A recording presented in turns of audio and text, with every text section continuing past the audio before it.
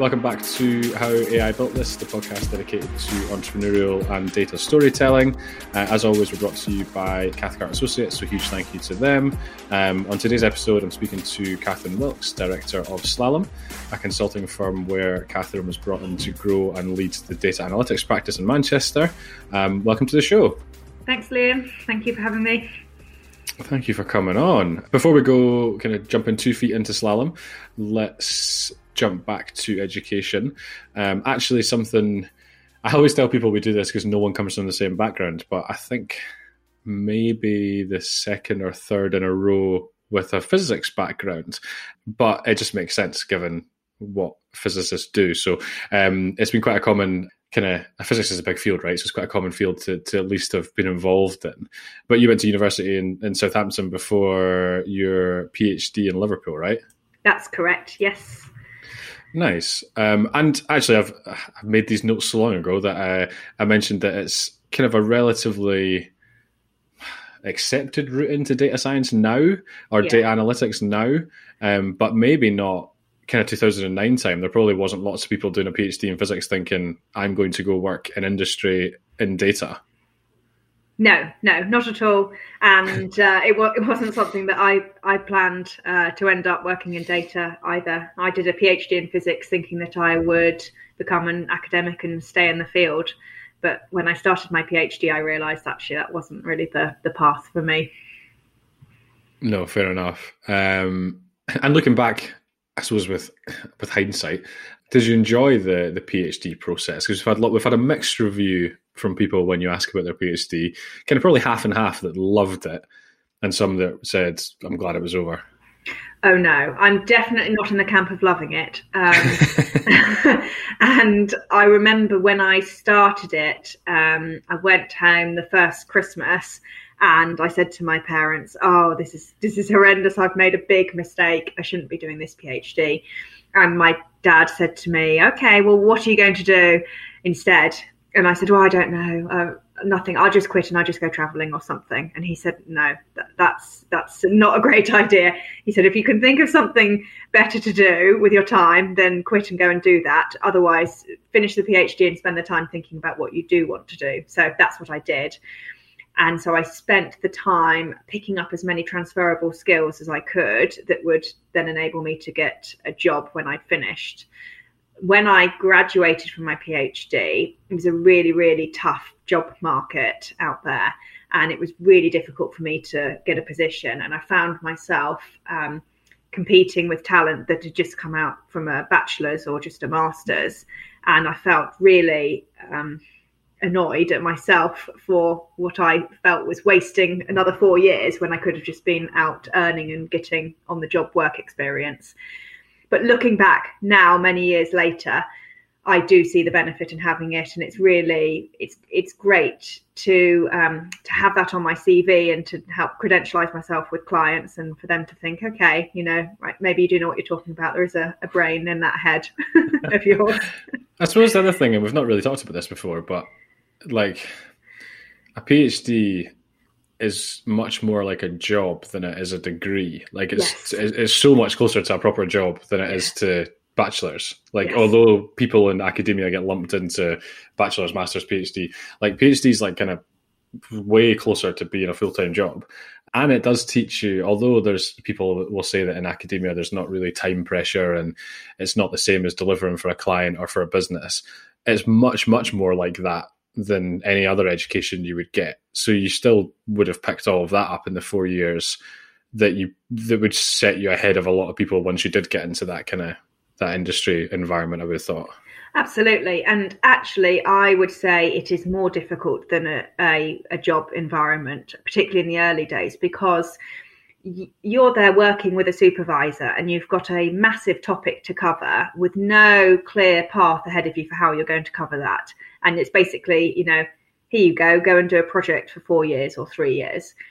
So the time management skills you have to have, the drive, discipline, enthusiasm, organization, all of those sorts of skills, you just have to learn on the job. And, for graduates or entry-level talent coming into a workplace nowadays, that there are programs of work to help you. You've got, a people coach, you've got training courses, you've got all of these things around you to support you. Whereas on my PhD, I didn't have any of that. So it was actually quite tough, to carry on having that motivation and that enthusiasm day after day. Yeah, no, I bet. And you also moved away and were far away from family by the sounds of it as well. So that's another thing that is less common when you go into industry. Like normally you're around people that or you've moved with someone or you're close to your family. Like moving from down south to Liverpool in this example is quite drastic as well. Yeah. It was tough. And I felt really alone, I think, during my PhD because, I was just doing the research, just me, and then catching up with my supervisor once a week, which is really different to how I work, in the working environment now, where the vast majority of my work is done in teams. Yeah, no, exactly. And it's a good point in terms of the differences, because even bachelor's, master's is often group projects, group lectures, I can't remember what other thing you do at university is anymore called, but the smaller classes, tutorials, that's it. And you mentioned you thought doing the PhD, that academic life might be for you in terms of postdoc lecturer, going down that route. Yeah. When you were doing the PhD, it just became apparent that wasn't where you wanted to spend the next X amount of years. Yes, it became very apparent very quickly.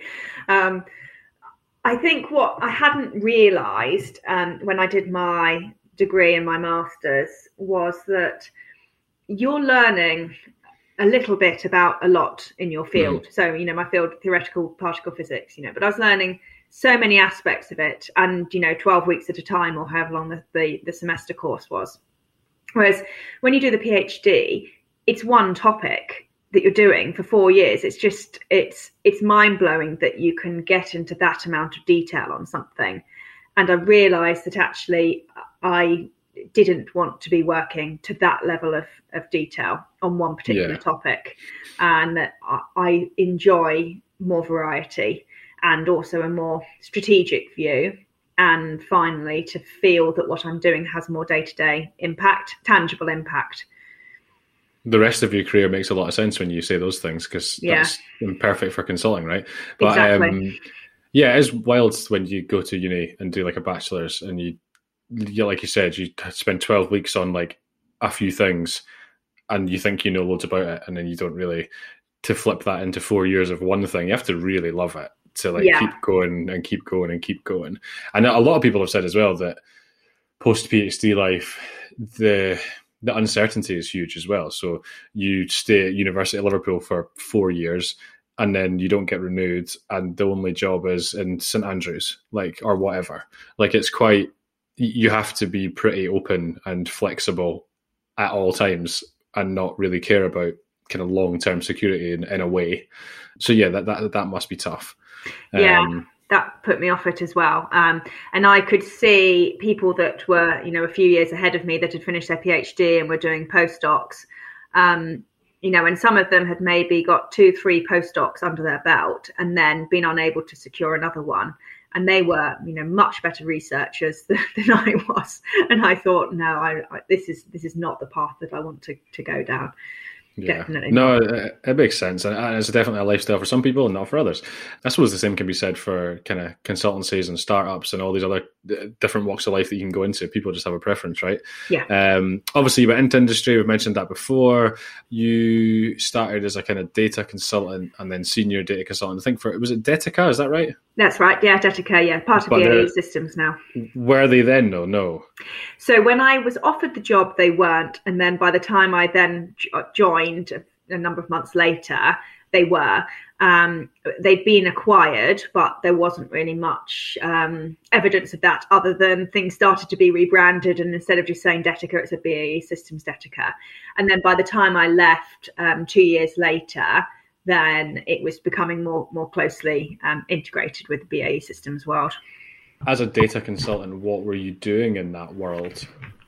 So I started off working in defence, which actually at the time it was not my first choice, or even a choice. It was where I was put. I remember I wanted to do business consulting in the commercial sector. And then when I started, they said, you're going to be doing data consulting in the defence sector. And I thought, oh, no, that's not what I want. I thought, well, I don't want to be a pain when on my first day, so I'll just go with it. And actually, it was brilliant. So I'm really pleased I did that. And so the sorts of projects I did, a really fascinating project when I first joined, working with British Army in their manpower planning department. So what individuals they need with what skills at what point, because manpower planning for the Army is quite tricky because it's not like a commercial business where if you need someone with certain skills, you can just go and recruit.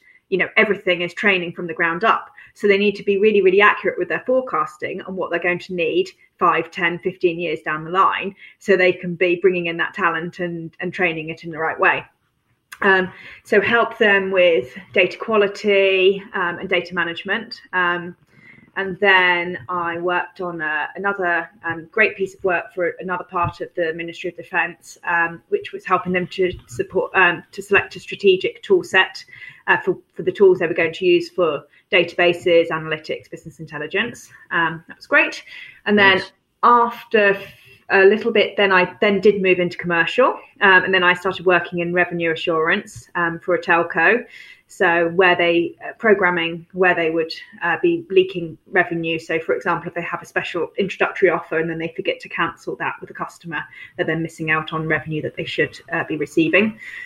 So it was great. It was, Detica was a fantastic company to work for, and had loads of variety, lots of travel, but great teams to work with as well. And with the Army thing, I do a lot of thinking out loud on this podcast.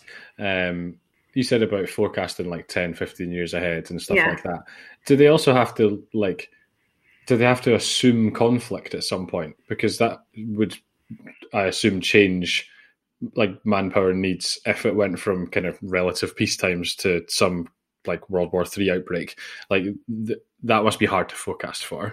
Yeah, it's factored in, and I mean they have fantastic people doing it who are hugely experienced. And whilst it obviously can't always be accurate, it is definitely a factor that they consider. So you spent a couple of years there doing loads of cool stuff by the sounds of it. Yeah, it's awesome. And then you moved into the world of PwC, kind of audit. And even now, it's probably fair that people listening to the show might not hear the name PwC and like scream data. But you went in and kind of helped basically set up what data meant for PwC in the North. Is that fair?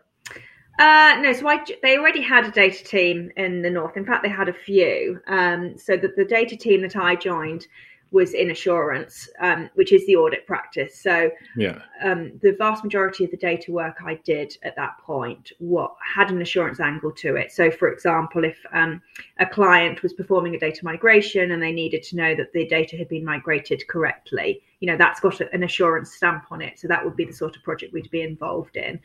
We would also do some analytics to support colleagues in the audit practice to help them to pinpoint their auditing and to de-risk their audits. So they had a data team. So I joined that data team, and then I led the data team in Manchester and then across the North as well, further down in my career. Yeah, because you ended up kind of chief operating officer for data analytics across assurance, which is obviously a pretty massive role. But I suppose also when you think about it, that auditing and assurance kind of equals lots of data by design.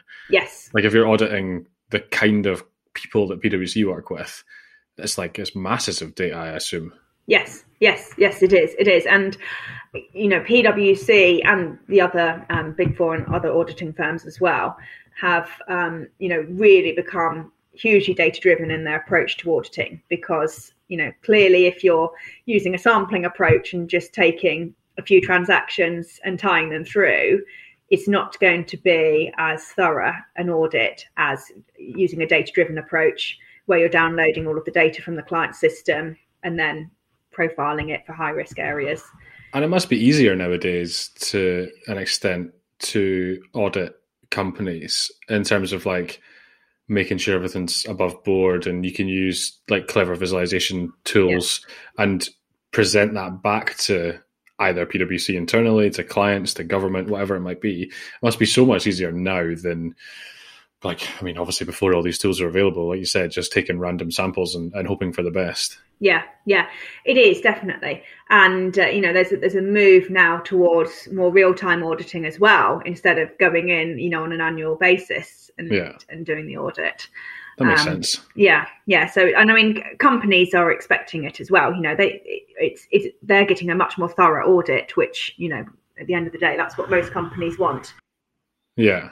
Yeah, no, exactly. And also PwC, I don't know if this is some of the stuff you were involved in, but sometimes when a client is asking for help on kind of auditing and assurance, you can almost help them with getting their data up to scratch and kind of providing some of your team to kind of get them on the journey to them just be more data driven for the future as well. Is that right? Yeah, we did find that as well. So, for example, if we had, a client that was struggling to download the right data from their system in order to support the audit, then, we could then potentially, help them with that and help them to become more data driven. Although some of the work we could do was limited because of audit independence. Yeah, that's true. And like I said, I mean, you ended up spending kind of 6-7 years with PwC and finishing in that very kind of high level role. Compared to Detica and BAE, was this more client-facing traditional consultancy piece rather than some of the kind of technical delivery you were doing before, or was it quite similar in a lot of ways? No, it was quite similar. The COO role that I had, one of my final roles at PwC, that was slightly different because that was a split role where I was then only about half my time was spending being client facing and the other half was on the COO side of things. But in terms of the work, it was quite similar between Detica and PwC, that I've always been client facing and enjoyed being client facing as well. Yeah, is there part of it that like you like solving their problems, you like understanding different businesses and coming up with solutions and like doing lots of different things rather than just like, I don't know, you could be like head of data at a small company where you're just working on a product, but that's just not that wouldn't get you up in the morning. Yeah, I like the variety. I like meeting new people. I like seeing the impact and the change that our work can have and learning new things. So I think if I were head of data at a company, I would enjoy that for a short time where I was getting up to speed, learning about the company, meeting everybody, trying to enact some change. And then once I'd got over that initial point, I think that I would then be looking for the next challenge. So that's why I like consulting. And of course, it keeps your technical skills fresh as well, because, the data world, as you know, changes so quickly that, if you're not out there doing client-facing work, it can be difficult to stay up to date with all the trends. Yeah, I imagine you will have to, no matter what level of role you have at Slalom, at PwC, at Detica, if you're sitting in front of a client and you're proposing they need to do X with data visualization or X with their data analytics, you will need to know the suppliers, the kind of new people in the industry who are doing cool stuff with their tooling, and you just need to know that as part of your job. You can't just become very good at one thing. Yeah, I mean, you have T-shaped people, don't you, that have a breadth and then, they have a deep technical, depth in one or two areas. Yeah. I guess the danger of that is then if what you specialize in goes out of fashion, then you could be caught short. Yeah, so we've seen that quite a lot in, it's not really, it's a little bit in data, but I mean, when I first started doing the recruitment of data people and kind of overall like ERP, CRM systems, lots of our work was around kind of traditional Oracle databases, lots of JD Edwards ERP stuff. Genuinely couldn't tell you the last time I saw any CV with JD Edwards on it or a client asking for it. I know it kind of got rolled into other stuff, but you don't get that anymore. So like you said, if you become deeply rooted into like a specific part of Oracle and then they mothball it and go cloud-based, you'll have to learn pretty quick or you'll be a bit stuck. It's interesting. We were having this exact conversation yesterday, because at Slalom, we're very proud to say that, because we are a very forward-thinking, modern technology consultancy, that we don't do a lot of work with the traditional mega vendors like Oracle. If you've got a client that needs those sorts of skills, then we're not going to be the best fit for them. And we are happy to say that, because we're happy to do what we do and do it well. But we like using the latest technologies. Yeah, no, it makes sense. And I think some of the, like you said, the kind of mega vendors, they seem to be catching up a little bit and providing some kind of competitive tooling. But yeah, there's so many out there now that it's kind of like, it'll be hard to catch up in some cases. And we're talking about Slalom. So like you said, technical consultancy, June 2019. And I messed this up on the last podcast in terms of dates. June 2019 wasn't COVID time, was it? That was normal, easy, rosy time. Yeah, it may feel like it to you because you feel you've forgotten what life was like before the pandemic. No, so we had a show last week and I said to someone that they joined somewhere in 2020, height of COVID, and they were like, no, it wasn't. And I was like, I'm sure it was. Yeah, so back when, everything was stressful for other reasons, you joined Slalom as their data and analytics director. Yeah. Why Slalom? I mean, and is there, if anyone doesn't know what the company does and their background, feel free to fill in the blanks. Yes. So I was approached to join Slalom when I worked for PwC. And my initial reaction was, I haven't heard of you before. Who are you? What do you do? And I think that's quite a common reaction in the UK. So Slalom is a modern consultancy that focuses on strategy, transformation and technology. So we like to employ people that are thinkers in terms of thinking about what a strategic direction should be for a client, that are doers in terms of transforming. So they like to enact change in businesses. They like to disrupt businesses. And then are also builders as well. So we have a huge product engineering practice. We have data teams, cloud, DevOps, and security. So we employ people that are really technically minded, that want to work with the latest technologies, that want to work with clients that really, really want to change. We like to describe ourselves as mighty but nimble. So we're actually part of a much bigger organisation. So we're 11,000 people worldwide. That's really big. Yeah, and we've got a huge footprint in the States. We've got offices in Japan, in Australia, in the UK, in Canada, and we're expanding into Europe next year as well. So we have a mighty power behind us, but we're nimble because we are at the moment 60 people in Manchester. And where I'm based in Manchester, we like to work with great local Manchester businesses. And so the relationship that we want to have with our local clients is that local feel. Kids are going to the same school. I was actually in a meeting with somebody earlier today, and they live in the same village as me. We were sat there on Teams, and they're a mile away from me. But you just shout out the window for the rest of the meeting. Well, yeah, I said, well, why don't we just go to the coffee shop? But that's the feeling that we like to have. So that's sort of some of the things that make Slalom different, and that's what attracted me to join Slalom.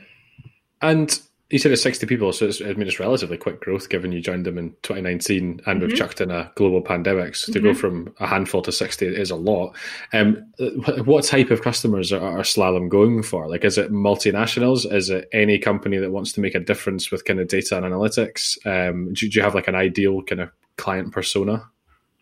So the ideal client persona for us is somebody that wants to work with a consultancy that is going to challenge them and that is going to help them to change. We like to go in and to be a disruptor in a nice way. We are not a consultancy that, or people that is going to come in and just sort of put a rubber stamp on something and say, yeah, sure, that's okay. We're going to challenge people. Yeah. We don't tend to work with clients that say they want to change but don't act as though they want to change. How do you weed that out in a kind of pre-sales, pre-engagement type meeting? Like, is that quite tricky, or because of the experience of the team now, you kind of get a decent feeling for it?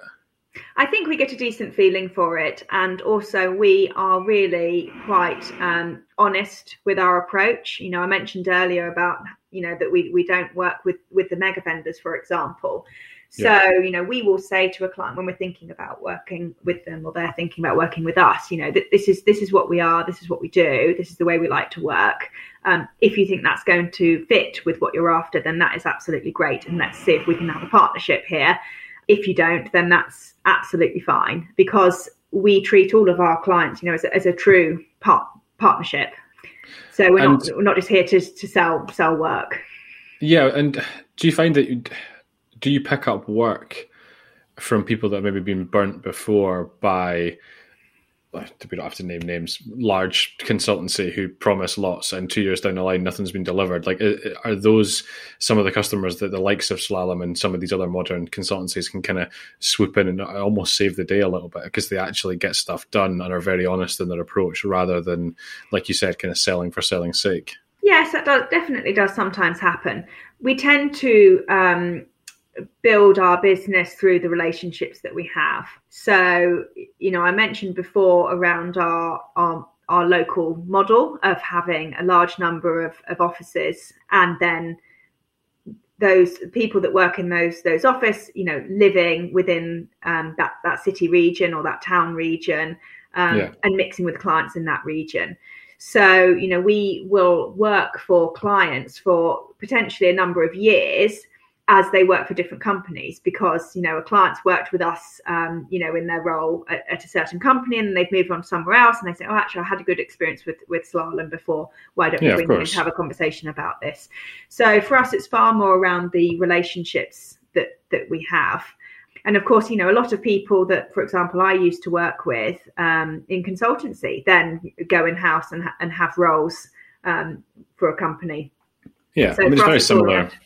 Yeah, it's very similar to the job that I do. Like, if a client moves on and you've done a good job for them, they will pick up the phone and ask you to help them again. And people we've worked with have ended up inside tech companies, and again, we've got on well with them. So yeah, I can get how that would work. No office in Scotland yet, though. When's that coming? Oh, it's on the roadmap. It's being discussed. Edinburgh, I hope. Everyone seems to be coming up here from up north. We've got loads of new businesses from Manchester, Leeds way. We do love talking about building teams on the show. I'll have done loads of this now with your time at PwC and also at Slalom. Anything that you've kind of learned or kind of try and stick to when you're building kind of high-performing data teams, and also with a consulting angle on it as well, which adds a kind of different layer? Yes. So what I have learnt is that it's easy to hire people that are similar to you, and it's difficult to hire people that are different to you, but it is much, much better for the performance of a team to hire people that are different to you. How do you do it? So to start with, you need to have some really, really robust and fair and transparent hiring processes, because our natural bias is just to navigate towards people that are similar to us. Yeah. So you really have to keep questioning yourself and keeping yourself honest to looking at people and giving everybody a fair chance. We have a fantastic talent acquisition team at Slalom who do a great job in searching for talent in loads and loads of different places. Because often, people may not be looking for a role, or may not feel they have the self-confidence to put themselves out there to try and approach, for a new role. Yeah. So that's one of the reasons why our talent team at Slalom generally proactively reaches out to people, because we find that we can then source candidates who are perhaps slightly different in that way. Yeah. And then, once you've then, got that talent on board, it's around embracing a little bit of challenge in the team and letting that run. I'm someone that naturally doesn't like conflict, and it makes me feel quite uncomfortable. But actually, particularly since I've been at Slalom, I've learned that actually that conflict is a really natural part of developing a high-performing team. And actually, sometimes letting that play out a little bit in the right environment can be really beneficial. It's kind of encouraging people who they don't necessarily have the same opinion, but just getting it across in the right way. So it's not an argument, but it's you can come to a conclusion without everyone falling out, essentially. Yes, exactly. And sometimes you will put your view across, the other people or parties will put their views across, and you think, I'm not sure about that, and then you sleep on it. Next day you think, you know what, you've really got a point there. And that's how you develop a high performing team, is just to do that and put yourself in that uncomfortable position. And how do you, this is quite specific to consulting into Slalom, but it's still interesting all the same, but how do you get people who aren't maybe people that would naturally challenge a client? And also, I suppose, the flip side of that, people who just always want to challenge a client. Like, how do you hone that in the right way to make sure that you are partnering with clients, but like you said, you will happily go in and challenge them and kind of try and change their thinking as well? Is that a skill you can teach? It's a skill you can teach in terms of doing it in the best way that you can. I think one of the ways that we're able to do that at Slalom is because we have people that are deep technical experts, national, global level SMEs in a particular area. So they have the backing of their technical capability, in order to appropriately challenge a client. So when you have that and you can pinpoint some evidence to back up your challenge, that really helps. And then what we are really careful to do is to focus on the positives and the outcomes and what could be different if they did something differently. We don't want to just go in and say, this is wrong, this is not optimized, you're not doing a good job here. It's all around, have you thought about the fact that if you did Y, then this would enable this? And then you can help them to measure that and see that change. And then they'll begin to trust you. And then that will just drive a positive relationship. And then once you've built a diverse team, it's not just an echo chamber of the same people, and you've got them kind of firing on all cylinders. How do you go about keeping them, especially in the current market, which, everyone's getting bored of everyone saying how busy the market is, but like, it is genuinely bananas. Like, we keep saying it's going to calm down and it's just not. So like, how do you go about keeping really good people? The market's absolutely nuts, isn't it? We go about keeping people by treating them really well. So we look after our people at Slalom. We think about the power of people, and our people are the most important thing to us. And I know a lot of companies say that, but they do. But I know what you mean. But it is actually true in Slalom. For example, we don't talk about resources when we're thinking about a project. These are our people. We talk about Catherine or John or Jane or whoever it is, and is this going to be a good project that's a good fit for their skills? Is it going to stretch them? Is it going to work with their family life? Do they want to be commuting to the other side of Manchester for a project because they've got a young family at home? And if that's going to have a negative impact on them, then we won't take that project. Another example is we were lucky, that we made the decision at the beginning of the pandemic that we were not going to make any redundancies, and we've been able to keep true to that promise. So the company really, really looked after us in uncertain times, and that then makes people that work for Slalom feel valued and respected and trusted, and then they want to stay. And of course, sometimes people want to go. That's totally cool. And that's just kind of the job market, I suppose. But the resources thing is really interesting because it's not exactly the same. But I know of someone recently that moved on from a big consultancy, not Slalom, may I add, that essentially just got chucked onto a client site for 18 months. Yeah, just him and that client, and loved the project, loved the client, and eventually the client just said, "Well, do you want to just come work for us?" Mm-hmm. And he didn't have any communication with his, like, for lack of a better word, parent company. He didn't speak to really anybody on a weekly, daily basis. And he was like, well, do you know what? Stuff it. Yeah, I'm going to join that company. So that's where it becomes like, oh, well, he's a resource on that client doing that project, making us X amount per day, happy days, as opposed to, treating someone like, well, Catherine's on that project. Let's make sure she's doing good. Make sure she's happy. Yeah. Is the commute okay? Like all those things. Because you're doing all this with a relatively young family as well, aren't you? I am. Yes, I've got a 3-year-old and a 10-month-old. Wow, exciting! Yeah. It must be fun trying to, managing that and clients and internal team and still being able to do other things. It must be pretty manic. It is, but I like it that way. Yeah, it's I think if you're smart with your time, it's totally doable. And I have a very supportive husband as well, which really, really helps. And of course, Slalom are really supportive. There's obviously times when the kids are ill and get excluded from nursery or whatever it is. And, the firm are totally cool about that. And as are our clients as well, because we are, as I mentioned earlier, we are quite, particular about the type of clients that we work with, because we want to have that sort of relationship where you can say to a client, look, you know what, my son's had to come home from nursery today. I can't do this meeting. And that you've got that relationship with the client that they will understand. Yeah, they're not just going to sack off Slalom because they couldn't speak to you when they wanted to. Yeah. That makes sense. I think working from home as well. I mean, different for your eldest, but I've got a 6-month-old, and being able to work from home and juggle all of that has been much easier, and being able to do things like this and speak to clients on video rather than traveling down all the time. Like that's definitely made it easier in the beginning, which is good. I mean, it's a game changer really, because even, with my son, he was 3 in September. So at the beginning of the pandemic, he was 18 months old, I think. Yeah. So all he's really known is mummy and daddy at home. Even though before then, one of us would be off in the morning, dropping him off, the other one would pick him up in the evening.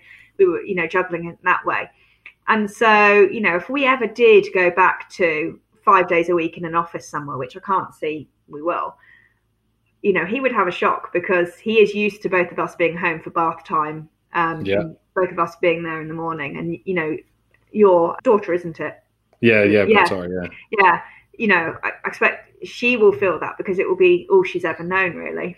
Yeah, I almost missed bath time the other day because the buses were all running really late, and I was so angry about it. I was like, it was one bath time, and I was just like, I can't believe I'm going to miss this. So it is really good. They've actually said that, it went way off topic now, but apparently a lot of people that got like pets in lockdown will be in a much worse spot, because all they've ever known is their owners being in the house all day. Yeah. And then suddenly you leave for 9 hours to an office and just leave the dog in the living room and hope for the best. So that might be interesting. And then just to kind of finish off, you are pretty active in the kind of data scene in Manchester. I think you've done a few things where you're speaking at events. Slalom have kind of promoted a few, and you've done a lot of work kind of in terms of being a bit of a kind of champion for women in tech. But I think I saw something on your LinkedIn, feel free to fill in the blanks again, but Slalom really kind of support that, right? Absolutely, yeah. It's something that we're really, really passionate about. And actually, next year we are proud sponsors of the Reframe Women in Tech conference that's happening in Manchester in March. It's going to be a fantastic conference. It's something that's so important to us to sponsor, women within technology and other minorities as well. What does that event look at? What's the focus of it? So the focus of it is just around giving women and men, because it's open to anybody, a glimpse of what a career in technology is like, what people are working on, and what the future could look like. So it's the conference is organised by Tech Returners, who are a great organisation who support individuals to either return to a career in technology or to create a career in technology after a leave of absence from work. And, for example, at the conference, they have childcare arrangements. So if you've got young children and you wouldn't be able to attend the conference because of childcare commitments, they will sort that for you. So they're really trying to make this sort of upskilling accessible to all. That's awesome. You said that's in March, right? Yes, that's right. Yes. When by the time we get this posted out into kind of mid-January, I'll dig that out and see if there's any more information on it or tickets or whatever, and I'll link it up to this, because that'd be really cool for people to check out. That'll be fantastic. It's 11th of March. Nice one. Yeah, I mean, it's scary how soon that is. Amazing. And I suppose you being involved in the data scene, even with 2 small children, very busy job. Is it just something that, again, comes natural, that you want to be networking, you want to be speaking to people, you want to keep abreast of what's going on? Is that just part and parcel for you? Yes, it is now. But I would say that it hasn't always been something that's come naturally to me. The networking word. It's the worst word in the world. Yeah, it still makes me have a slightly heavy heart of, the fear of walking into the room with a load of people all in little huddles and thinking, oh my gosh, they all know each other and I don't know anyone. How am I going to break into a conversation? How am I going to exit a conversation? So it's something that over the years I have learnt to really relax and get into. And the more you do it, the easier it gets. And chances are now when I go to these sorts of things, I will know people there, and it's a lovely, lovely feeling to not have that fear when you go into the room. I don't know. I've done loads of it, and I still have that fear. I mean, you learn to live with it, don't you? Yeah, I went down to the Peak event in Manchester a couple of weeks ago, and I hadn't seen anyone for 18 months. And there was loads of people I knew, and I was just kind of like, I walked into this massive room, and I was like, oh, I don't know if I can do this. And then at the end of the day, I've never been so tired in my life from just like suddenly speaking to people face to face, because I can't just close the laptop and like lie down for a bit. It was like conversation to conversation to conversation. I was just so tired. But it was very nice to actually speak to people, to be fair. Yeah, it is something that's important to me, and particularly as a female in tech, it's important to me that others see me in my role and can potentially think, okay, I can see how you can have a career in tech as a female, and that it is enjoyable, and you can balance it with a family as well if that's where you are in your life. Yeah, 100%. Amazing. Well, thank you so much for coming on. I really appreciate the time. And like I said, we'll link it up to the event in March, and anything else slalom related, happily share and pig around as well. It seems like a really cool company to work for. Yes, it is. What I can do is we have what we call our Turtle Doc. There's an interactive document online that sets out a little bit about what we're about and some of the cool project work that we've delivered. So I can send you the link to that, Liam, and then you can post that as well. So if anyone's interested in finding out more, then they can have a look at that doc. Amazing. Thank you so much. You're welcome.